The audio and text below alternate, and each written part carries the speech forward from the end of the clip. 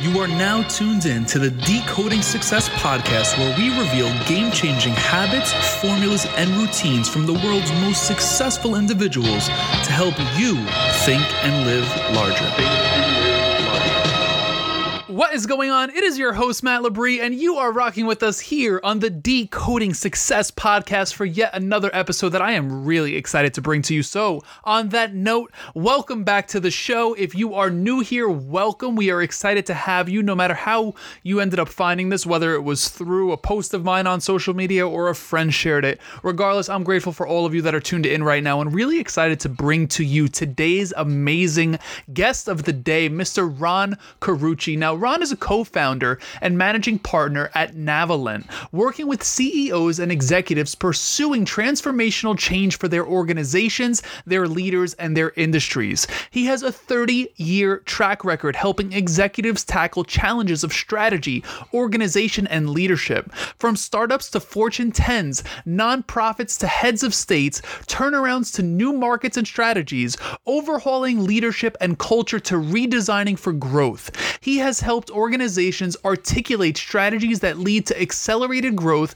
and design organizations that can execute those strategies. He has worked in more than 25 countries on 4 continents. In other words, Ron is global. He is the author of 8 books, including the recent Amazon #1 bestseller, Rising to Power.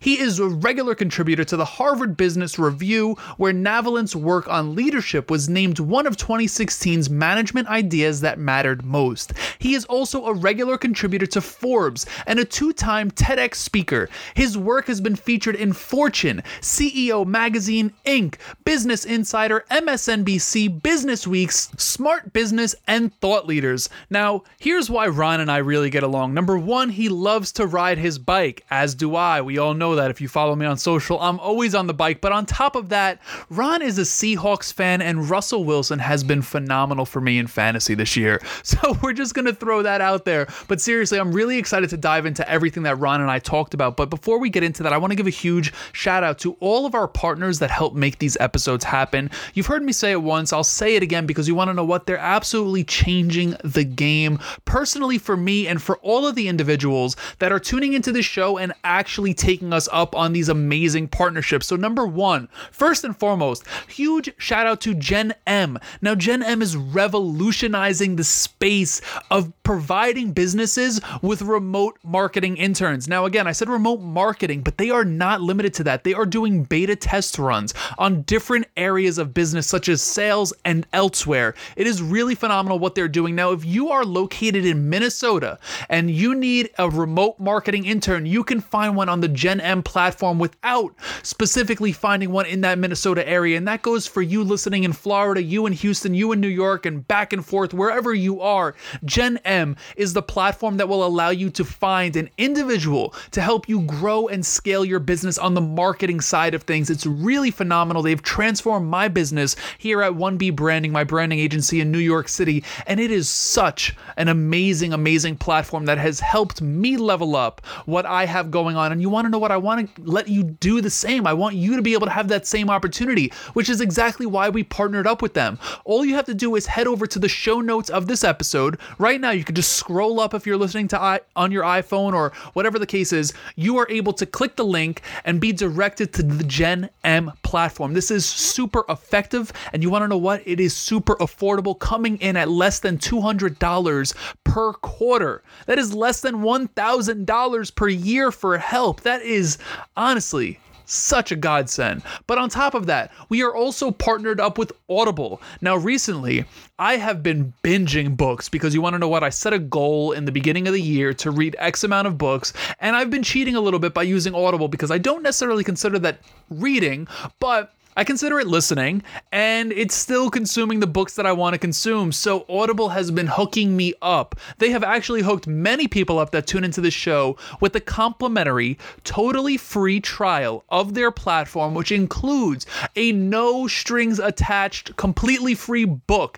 Any book that you want on the Audible platform is totally free by using this link. Now, you could also find the link in the show notes of this episode to keep it simple and make it easy for you. All you have to do is head over to audibletrial.com/decoding success, or just scroll over to the show notes of this episode, click the link, and you are there, ready to sign up. Like I said, totally free, no strings attached. Make sure you get on that. So huge shout out to Jen M, huge shout out to Audible, and without further ado, I bring to you my guy, Ron Carucci. Ron, first and foremost, we always start this show off with expressing gratitude, and that is exactly what I want to do for you right here, right now. I am super excited to have you on here to amplify your message, to learn from you, and in the grand spectrum of things, just have a great time while doing it. So thank you for joining us, Ron. Matt Labrie, great to be with you. Thanks for having me. I appreciate that. Now, first question for you straight off the bat. This is how we kick off every episode, actually, is how do you personally define success?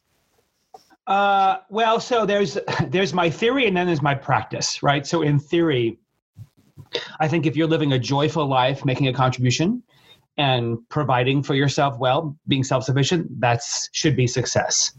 And I think at the core, that's what I really believe. But there are days my actions don't match that. There are days when, the wrong vanity metrics or the wrong economic metrics or the wrong, visibility metrics, capture my ego or my heart, and I define success the wrong ways in more temporal forms. But I don't think it's bad to want, visibility or be ambitious or to want to have bigger reach.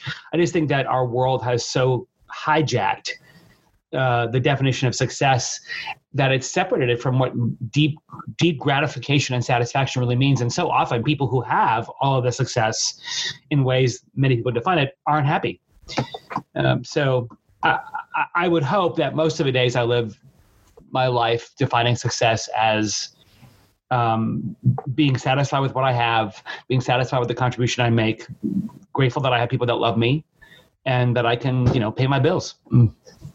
I hear that. Yeah, no, I definitely appreciate you sharing mentioning that you're human too, right? We do fall off track, and that's, going to be the next question. And, you brought up a great point, which is exactly what spurs that first question straight off the bat for every interview is society's definition of success, or what they paint the picture to, what success is essentially, right? You need to be driving this car, you need to be living in this city, in this type of building, or in this type of house. So honestly, Ron, I really appreciate you sharing that and mentioning the joys and the fulfillments and things of that nature. So like I said, basically my next question for you is, how do you find yourself staying on track or focused to achieve that? Well, I think all of us have to be grounded in some sense of purpose, right? We have to have some sense of meaning in our life that sort of is a plumb line that guides our choices and sort of helps us navigate muddy waters. I think, the onslaught of the dark side of social media has taught people that, you can be an overnight sensation, but we all know that the truth is it takes about 10 years to be an overnight sensation. And so for me, I have rituals in my life. I have practices in my life that try and remind me of why I believe I'm on the planet, what my purpose is in the world, and how I can make a difference. And I think if you have a plumb line, if you have articulated some core sense of meaning for yourself, then that should help form the metrics of success and the metrics of what makes you happy. I think if you're rudderless, if you don't have those core values or a sense of meaning in your life, then you're going to have your heart and soul hijacked by every fad du jour, every, next person's yardstick that they're holding up against you, that makes you feel inadequate or makes you feel inferior. And you're going to be chasing versions of success that aren't you and that are going to be short-lived. Exactly. And Ron, you touched on the journey essentially when you mentioned no such thing as an overnight success, right? It takes X amount of years in reality. So I would love to touch on your personal journey. Give us a bit of your background, your journey, and while you're at it, fill us in on your current venture. So I'm born and raised in your hood in New York. Been in Seattle for the last 15 years. Have been in the field of organizational behavior for about 30 years in a variety of forms. Came to love this early on in my life. I was the kid in New York who wanted to organize whatever the event was that needed to be organized. I've always been fascinated by what can happen when humans come together in shared endeavor. Have went through a variety of corporate experiences, learned that, if I was going to live out my passion for organizations, it was probably going to have to be by not being part of one, because sometimes telling the truth inside organizations isn't always welcomed, but outside organizations, it actually gets you paid well. And I had this horrible penchant for wanting to tell the truth about what was really going on. So, switched to the external consulting world in the probably early 90s, mid 90s. And about 15 years ago, started my own firm, Navalent, with a couple of friends. We were part of a large firm in New York City, and that got sold to an even bigger firm. And I think when that happened, it stopped being fun. And so we said we can still be passionate about this work and we can just do it on our own. So we started Navalent back then, and I came to Seattle at the same time to start my version here. I love it. Now, bring us through what your company actually does. Give the listeners some background. I want to talk to you specifically about scaling, but I would love to learn more about the company and amplify that message for you too. Yeah, so Navalent is a boutique consulting firm. We spend our days accompanying leaders, mostly in mid-size or large companies, but certainly we've worked with startup leaders as well, who have some daunting transformational change in front of them. They're trying to scale a business. They're trying to get out of a ditch. They're trying to, capitalize on some tailwinds or get through some headwinds. And we help them construct journeys that actually get them there. We're not the quick fix consultants that come in with a silver bullet. We understand that major change that sticks is pretty complicated and is messy. And so we accompany those leaders on those journeys in ways that help make them stronger and make their organizations thrive. My question to that is, just from your personal experience, what do you see that needs to be in place for a company to scale successfully? So three things. One is a clear strategy, and that's often not the case. Whenever I ask organizations for their strategy, I get the counterfeits. I get a mission or a vision statement. I get the values. I get the product quotas. I get that year's financial objectives. I get some version of, here's what we want to do now, which doesn't tell me who you are. And until you can tell me on the basis on which you can win, the basis on which other people who would pay you money would choose you over somebody else, and how you have it invested in protecting that differentiation, you have no strategy. Because until you can tell me what you're saying no to, what you're saying yes to doesn't matter. So the first thing you've got to do is carve out the swim lanes you're going to win in and compete in and stick to them. And then the second thing is you got to build an organization that can actually deliver it. So often, leaders build org charts and layer on resources and bloat their costs as a counterfeit for scaling. They grow, but they don't scale, meaning they're spending money almost as much as they're making it. Scaling means you configure your organization and your assets and your investments directly in line with your strategy, which means you understand that not all work is created equal. Some work is your competitive work. That's the work that you do that if you put $1 in, $5 comes in the door. And then you have to protect that work. It's about 15% of the activities in your organization. The next category of work is your competitive enabling work. This is the work that directly supports the things that make you special. And that's another 15% of your work. The rest of your work, about 60% of the activities that happen in your organization, are just necessary. They keep the lights on, they keep you out of jail, they keep you in compliance. And you should do that work. You get no benefit from doing it any better than anybody else. You should do it for maximum efficiency. But your competitive work, you should organize for maximum effectiveness. The best talent, the best resources, the best way to do it. The problem is most companies haven't done that work, so it gets all mixed up. And of course, when you have competitive work mixed with necessary work, the necessary work always wins because it's more immediate and it dilutes the stuff that makes you special. So clear strategy, clear organization. And the last one is good leadership. You have to have people who can guide the journey. You have to have people who can bring out the best in the talent around you. You have to have people who make them want to show up every morning on fire, committed, and understanding how they contribute to that competitive work. And so many leaders have none of those or only one of those. And you're never going to scale and go the distance if you haven't got all three. For sure. Now, my question on leadership is, do you feel it's something that people are born with, or do you feel like someone could adapt into a leader? I don't think great leaders are born at all. I think it's a myth. Great leaders are made. And great leaders are made because they want to become great leaders. There are lots of people with great personalities, naturally charismatic or very effervescent or, highly extroverted. Maybe they're just, they're attractive people that you want to be around. They're good people. That's great. Doesn't make you a leader. A leader is someone who clearly is driven by the best interests of other people. They're driven by the greater good they serve. They're driven by, wanting to learn and grow and stretch. They're driven by good information and insights. They're driven by what it means to, create an opportunity for everybody to thrive, to serve customers, and to keep themselves out of the center of the story. And that is all stuff you have to learn. Leadership is about as unnatural an act as you can get as a human being. For sure. I mean, it's a very interesting perspective. And like I said, it's resonating with me on a very high level, because when I look back at my life, as much as I would like to think that I'm a natural born leader, at the end of the day, it was playing sports and, honestly putting myself in positions to lead other individuals, so it hits home for me. And, I want to stay on the topic of your experience and kind of ask some selfish questions here.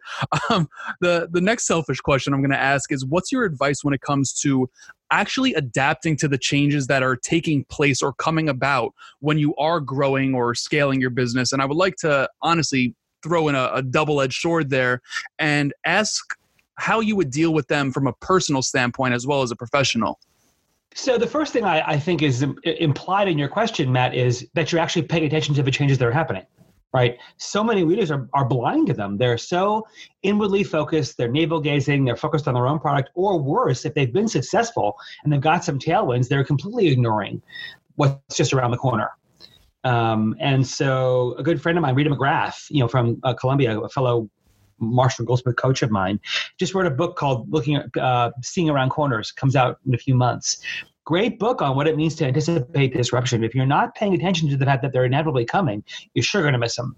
But then the reality is, which ones do you pay attention to? Which ones do you adapt to? And which ones do you stay the course with?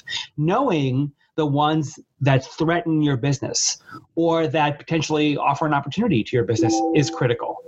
And if you're not savvy enough to know what makes you special, you're not going to know which disruptions are threats and which ones are opportunities. So you've got to pay attention. You've got to know the context of your business. You have to know, and part of that means paying almost maniacal attention to the people who pay you money, who your customer or client base. What are their needs? What questions are they asking you? What questions are they asking you that aren't being answered by anybody?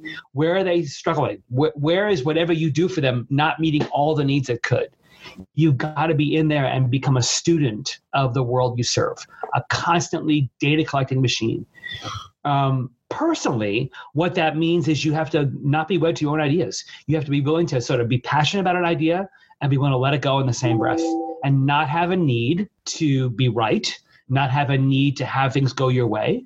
If you have strong control needs, adaptation is going to come really hard. You got to be able to flex. You've got to be able to thrive on the fact that you can learn and turn it on a dime and have that be okay.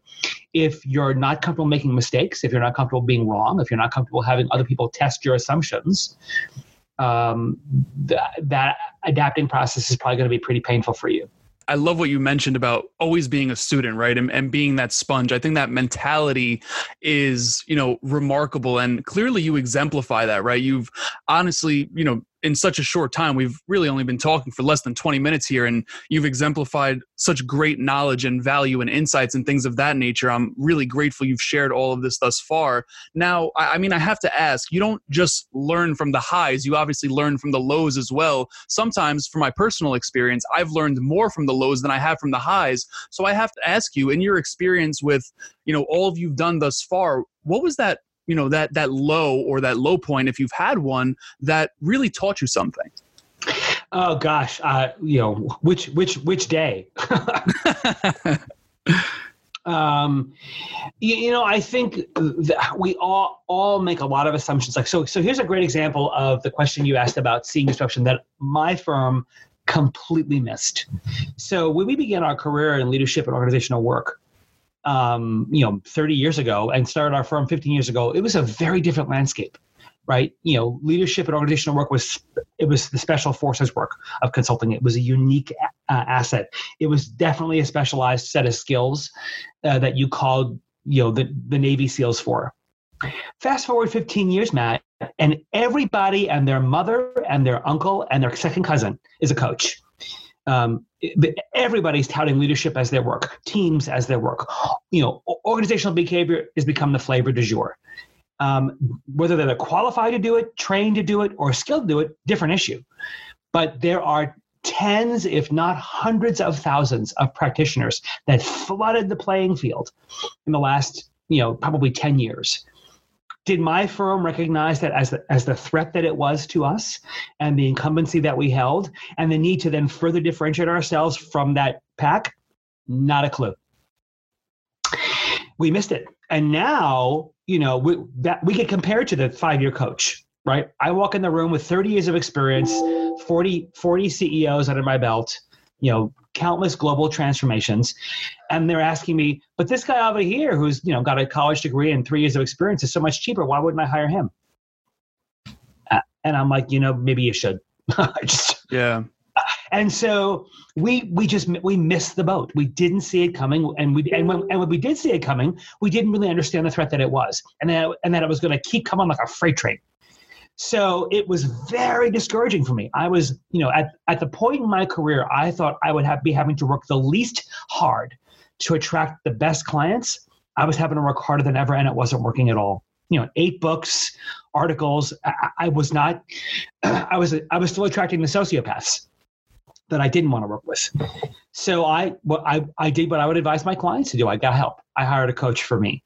I decided I needed to take my own medicine. And so 4 years ago, I hired a coach to help me figure out what I needed to do to, not only just catch up with the rest of the world, but figure out how to set myself apart and how to figure out how to attract the kinds of clients I wanted to attract and not just the ones that nobody wanted to work with.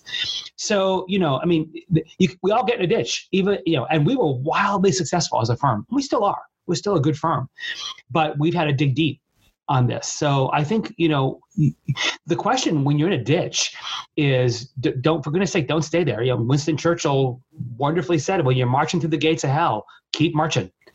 And there are days I get incredibly discouraged and frustrated with having to do this at this point in my career, but you got to do it. And so there's no use, if you get in a ditch or get something that goes sideways, you can whine about it, but that's not going to get you very far. And so that's when your New York roots of get up and keep going. You gotta dig for that DNA and pick yourself up and keep moving. I'm a big believer in that. Honestly, I'm a big believer that anyone born in New York has a hustler spirit, and it kind of goes hand in hand with what you're saying. Like, we're just born with something that keeps us going. And I appreciate you sharing that. And on the topic of that student sponge mentality, I have to ask, how do you change your mindset from defensive to curious when receiving feedback? And the reason I ask that is because it's actually in a book that I'm reading right now, and I feel like it just goes hand in hand with the topic. So what has to change in that mindset for you to become more receptive to the feedback you're receiving, even if it is unsolicited and you didn't even ask for it? I think you have to tell yourself in advance that feedback is a gift, right? Here's the question I ask my clients.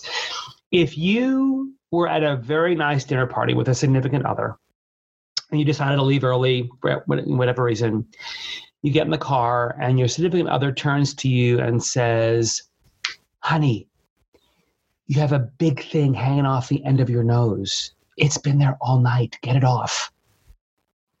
You might turn to him or her and say, you tell me now? Every one of us has things hanging off our behavior that we can't see. Everybody else is talking about them. You might as well get it on the conversation. I tell leaders all the time, if you don't have somebody in your office on a regular basis telling you where you're falling short or where you screwed up or where you pissed them off or where something you did irritated them on a regular basis, there's something wrong with your leadership. Because to assume that you're that good is stupid.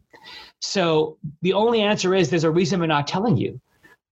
what those things are. And if you're not soliciting that feedback, then you're missing out incredible opportunities. And the only conclusion to draw is you either don't care about them or you're assuming they're not there, neither of which will get you very far. So you've got to be grateful for the fact that when someone tells you something you're doing that's not working, that's a great opportunity to do something better. And to be grateful that somebody cared enough to tell you the truth. If you struggle, if you over-personalize critique, if you see critique as disloyalty from people, if you see feedback as unfair or that it's ill-motivated in some way, if any of those are your responses to somebody holding up a mirror to you that shows your shortfalls, you should not be leading. You should absolutely step away quickly because you're going to hurt yourself and you're going to hurt a lot of other people. I think self-awareness plays a big role in that. So on the topic of that right there, I have to ask, from your experiences, what do you feel are the top characteristics or trait of leaders within organizations you consult with? Oh my gosh. So I can tell you what our research found, right? So we did a long study to understand what set great leaders apart. It was a 10-year study with 2,700 leaders in it.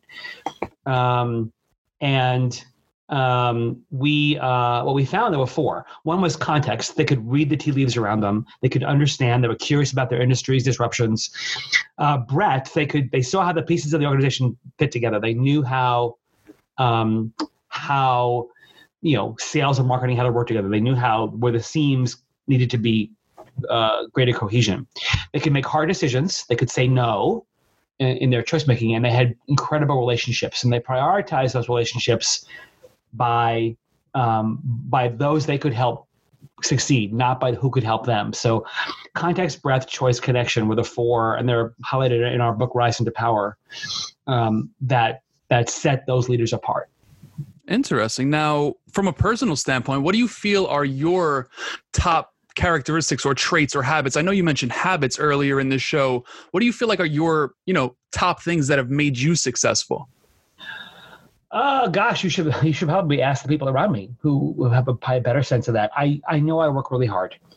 I know that to be better and to get better, you have to invest effort and time and grow. So the reason I keep my coach is she pushes me. And, it's like no great athlete doesn't train, right? So for me to stay at the top of my game and be a practitioner in this field and to make the difference I want to make, I work really hard at it. The second one is I work hard to be generous. A lot of people who came before me paved the way for me to be successful. And so for me, I'm eager to find ways to give back. I'm eager to find ways to help, to reach back to people who are, a few steps further before me on the path, or to people who need help. I think I'm part of a much bigger story in the world, and if I ever forget that, I'm in trouble. And the best way to remember that you're part of a bigger story is to look for the people who are also in that story and struggling, and to find ways to help them. And I don't take myself too seriously. We're New Yorkers, Matt, so sarcasm is genetic for us. So, I try and keep it light and keep it funny.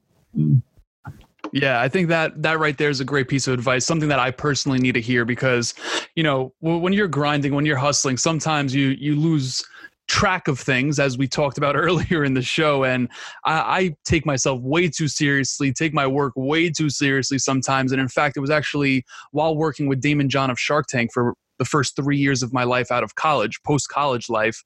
And, he really enlightened me or brought light to a subject around that topic and really said, hey, we're doing business here. We're not doing brain surgery. It's, you're going to lose a couple bucks one day, you're going to make some money the next. It's just a part of it. So after learning that, it's definitely helped me, although I have to say I'm still working on it, Ron. So I appreciate you, shining light on that again. And, you mentioned your coach a couple times. So what's the best piece of advice you've received? It doesn't have to be from your coach, but in life in general.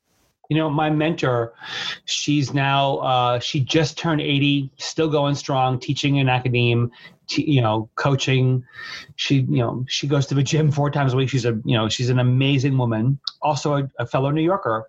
And she taught me early on when she took me under her wing, decades ago, nothing in life is irrevocable except death. You get do-overs. And if you can treat life like you get do-overs, you won't be so fearful of trying things. You won't be so worried about what other people think of you. You won't be so, willing to second guess your opportunities. So I think, I tell clients that are just starting out in their careers or leaders who are just leading for the first time, you're going to skin your knees. It's going to go badly. You can always apologize, get up and move on and learn. But, the shots you never take are the ones you're going to regret. So, you get do-overs, use them. So next question for you on the topic of advice. What was a piece of advice that you've been given that you didn't want to hear at the time it was given to you, but proved to be true over time?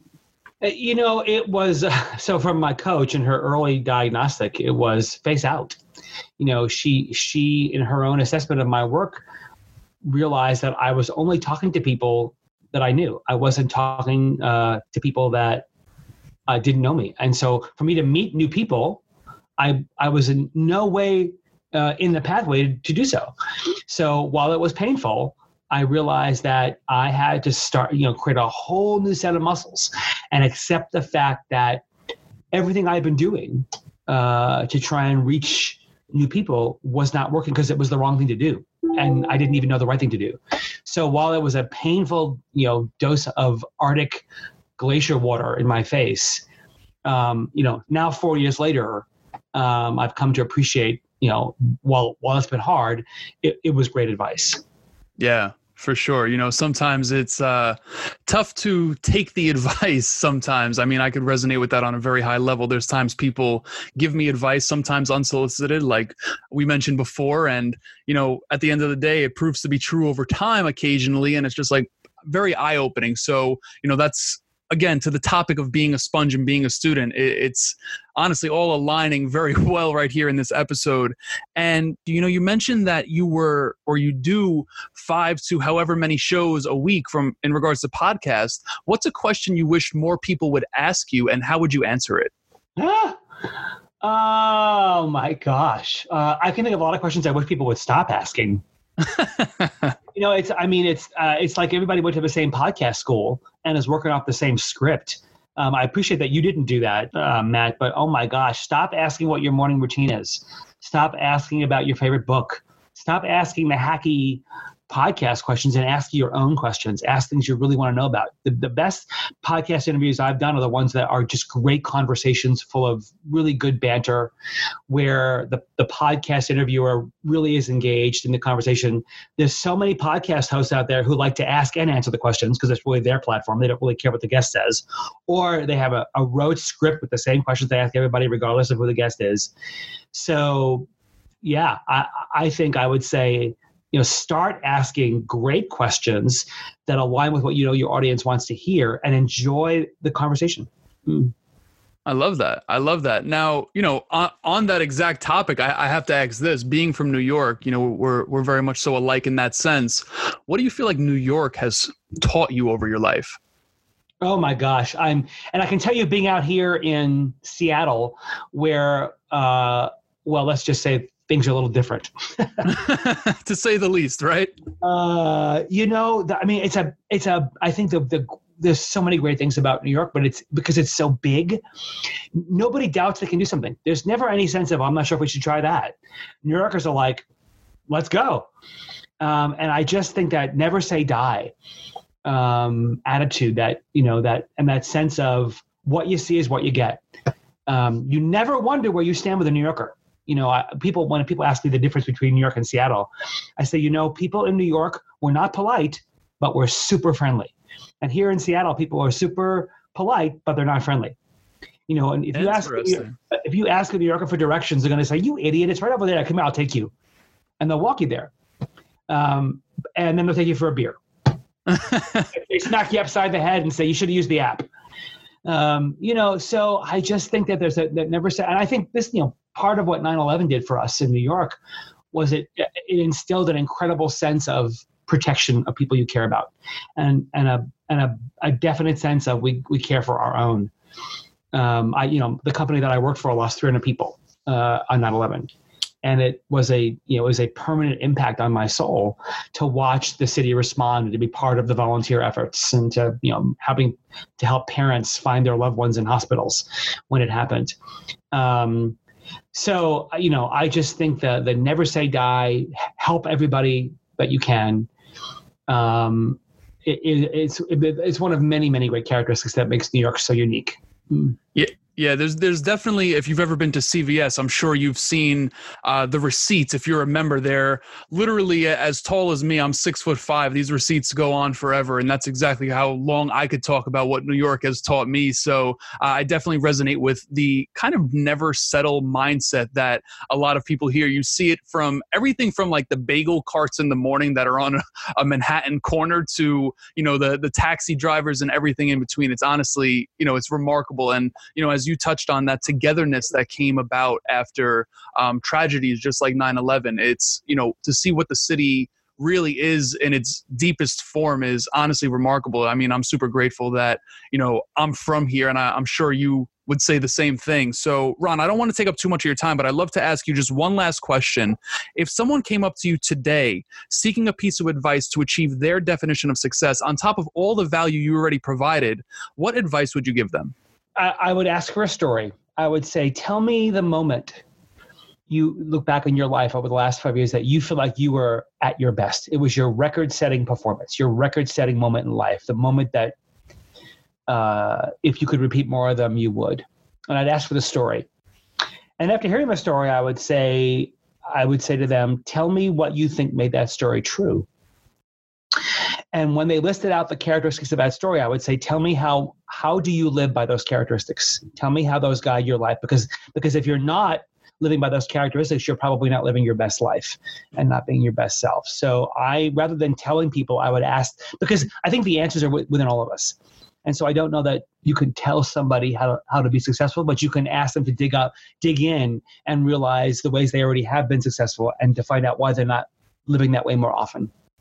For sure. That's actionable advice that I feel like a lot of us that are tuned in, or all of us that are tuned in, can really, use to our advantage. So Ron, I appreciate you sharing that. Where can people keep up with you on social? Any websites, any special projects? This is the time to drop them all. Yeah, come stay in touch. I hope that people will come and hang out at our website, Navalent, NAVALENT.com. We've got great videos. We've got great white papers and content. There's a free ebook if you're leading some kind of big change in your life. You can get our playbook for it at navalent.com/transformation. We have a quarterly magazine you can sign up for free on all kinds of areas of self-development and self-improvement and leadership and teams. And come follow me on Twitter at Ron Carucci, and come hang out with me on LinkedIn as well.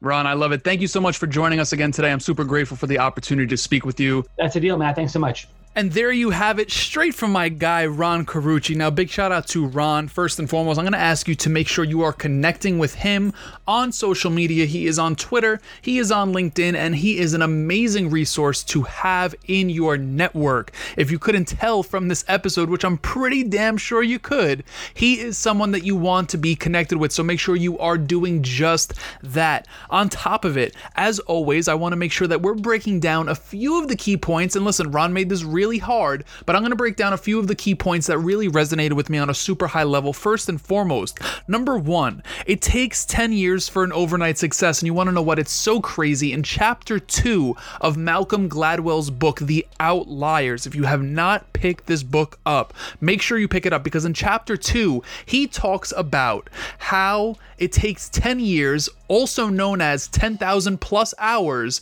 to be able to become an expert in anything, right? And it's so crazy how this all aligns. So hearing that from Ron in this interview and reading that book, man, it is so true. The overnight success shit, throw it out the window, because it took people 10 plus years. It took them 10,000 plus hours to make sure they got it done. Number 2, not having the need to be right. This is a major key in not only business, but in in life, right? Having no expectation on being right and having no expectations at all, because expectations are how you get let down. So when you go into something with a clean slate, understanding that you could be wrong, number one, you're going to start trying things more often because you don't have the need to be right. You're not going to be scared to look silly. And I don't want to use the word stupid, which was about to come out, but you're able to put yourself out there more. So we already talked about number one, 10 years / 10,000 hours to become an overnight success, quote unquote. Number two, not having the need or the expectation to be right. Now, number three, the shots you never take are the ones you're going to regret. Now, that is a direct quote from Ron himself in this episode, and I can't tell you how damn true it is. Listen, we get one go at this life. Why are we not taking the risk or, living up to our truest potential? And I get it. There's realities of life. There's the bills. There's the children, the mortgage. There's, limitations to an extent, but at the end of the day, you have to find a way to progress towards getting rid of those things in your life. And I'm not saying get rid of the kids, but you have to grow around them. What I'm saying is get rid of the limitations, get rid of what's holding you back. Because at the end of the day, with only one of these lives, are we really going to go through it and make everyone else's dream a reality?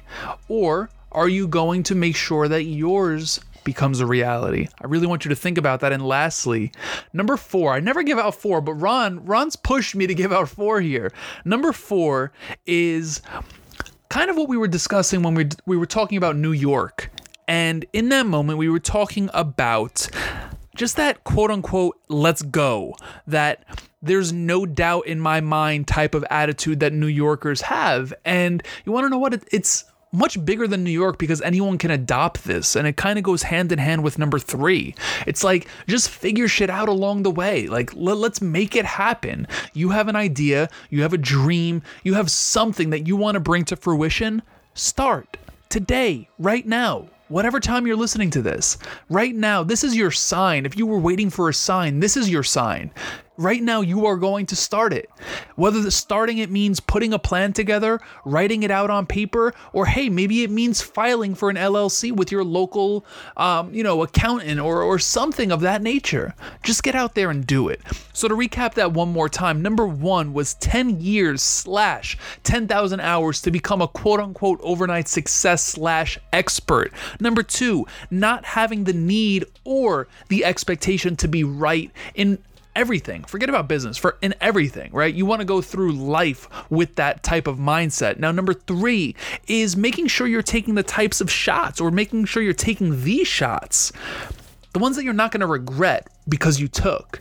And number four, having a mentality that goes hand in hand with number three, a let's go, a quote unquote, let's go, there's no doubt in my mind type of mentality, because you want to know what? If XYZ can do it, you most definitely can too. Now, to that point, again, I want to thank Ron for hopping on here and adding all of this value. I truly appreciate it. I know you do as well. So with that said, I'm going to ask you to make sure you're leaving a rating and review. If you have not done so already, we are approaching the end of 2019, which means we're also approaching our 1 year mark, and we set a goal. You have the opportunity to help us reach that goal by leaving us one of those ratings and reviews, which would mean the absolute world to us. On top of that, I want to give one last shout out to our amazing partners, Gen M and Audible, who are helping bring about these amazing episodes from amazing individuals. Again, just like Ron. If you want to check out Gen M, if you want to check out Audible, just make sure you scroll up.